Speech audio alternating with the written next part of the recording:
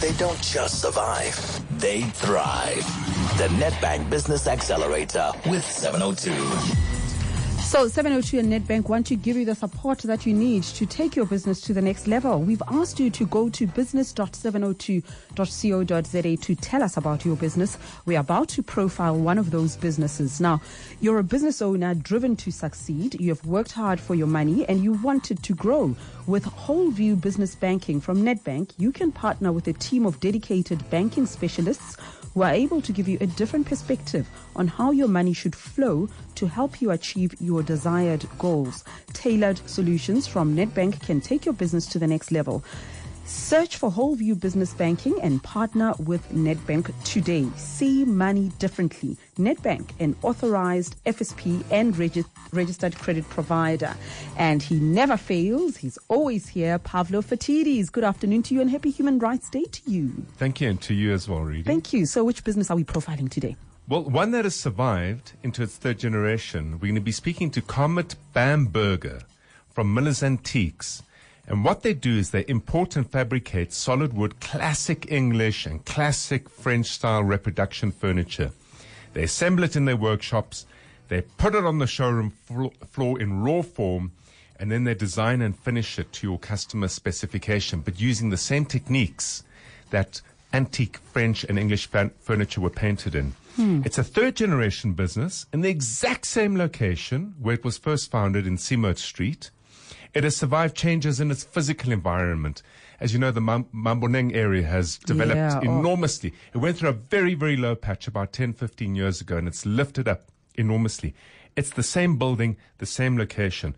And it also makes for a very interesting, let's call it, analysis on how any retailer can go beyond just a single location and build their business to the next level.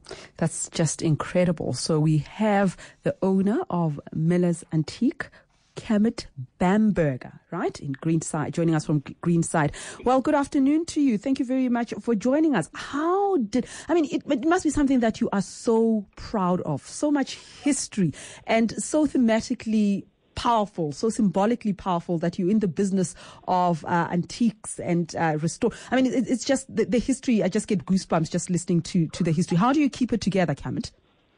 Hi, guys, and thank you for having me on your awesome show, and happy Human Rights Day. It's actually been an incredible journey. I've had to learn a lot. I've had to grow up a lot. I took over the business from my father in 2010 when he passed away, and the business has morphed and changed with the times, but basically the core style of the business has been maintained. In other words, we specialize in the classic look. So initially it was just antique furniture, and then my father changed to importing reproduction furniture, but in the classic English style. And then when he died, I introduced the French style, which has become very, very popular. And the whole painted look has become very popular. And what I decided to do to set myself apart from other businesses doing similar things is I decided to specialize in only custom finishing. So the furniture sits on the floor in the shop in its solid, raw, wooden state. And then my customers come in and they pick what they like. They mix what they like with what. We offer them many years of experience, having grown up in this world and being exposed to it my whole life. And we go on a journey with them, and it's actually so exciting. Well, it sounds like it. But Pavlo, this is a small business, but it isn't new. It is old. And I'm thinking here about adaptability, adapting to the changing environment, the changing customer needs. She's got a big challenge in her hands to stay relevant. She does. And, I think the secret over here is to stick at it. Yeah. Because really, if you look at it, about 10, 15 years ago, more or less, furniture trends started to change quite a bit. Contemporary furniture became the vogue.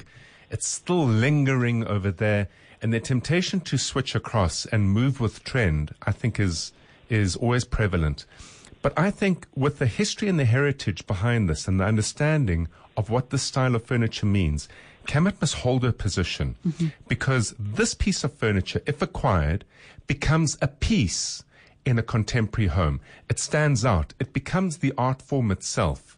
And I think if it was sold that way, as create some distinction, create an eclectic piece, create a piece that stands out in amongst all other furniture, which increasingly, in my view, starts to look the same, Carmit's positioning is good. But how she promotes it needs to modernize extensively. And I think one of the ways of doing that is that when a piece is made, because it's bespoke, because it's designed across your personality, across your home, the environment that you've wanted it in, take a photograph of it, place that on Facebook, let people see the distinction of a piece of furniture built for purpose, built for personality, fitting and fixing and meeting with you. That's the first thing that you can do to generate some social activity around it. The next thing is the larger pieces, really, the big dining room tables, the 8-seaters, the 12-seaters that she has.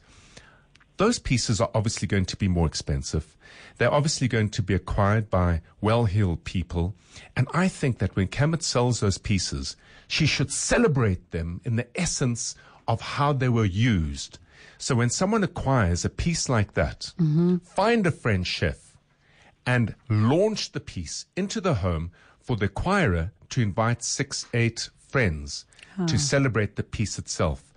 That will be spoken about extensively, and that will attract the right kind of customer to a location store.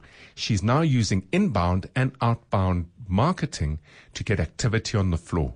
How does that sound to you, Carmit? It sounds amazing. I mean, we do have a very active Facebook page, and we get a lot of traction from the page. I think it's one of the most exciting and the cheapest ways of advertising at the moment. And it's very interactive. We have a lot of people, when we post something, asking us questions. It's easy to reply, although it's very time consuming. And I love the idea of the celebration of a purchase in the way that it's meant.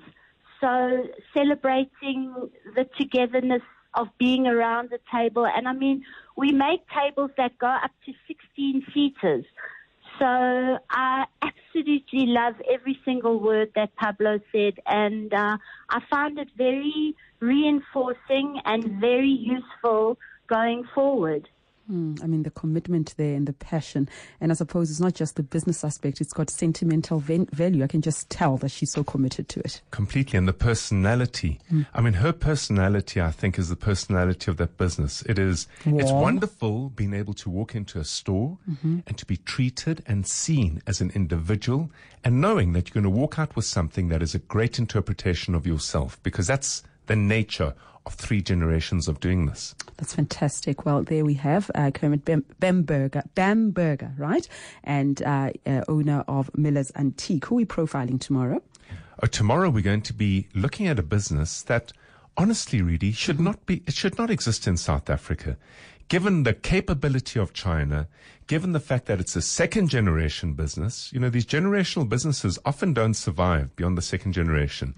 But it's involved in the manufacturing of promotional items that really ought to have been done in China. It's surviving here. It's thriving here, employs 128 people. It's run out of space and it's growing. And how to get that business to the next level and keep its positioning against the onslaught of China pricing makes for a very interesting discussion. Well, that's happening tomorrow. So could you, or do you know of someone who could benefit from supporting the business that we've just profiled? Find out more about them on business.702.co.za. The businesses we profile are making South Africa a better place through the jobs they create, the innovation they bring, and their commitment to the country. Listen in when we showcase the next business owner with Xolani Gwala tomorrow morning. The Nedbank Business Accelerator with 702. See money differently. Visit business.702.co.za.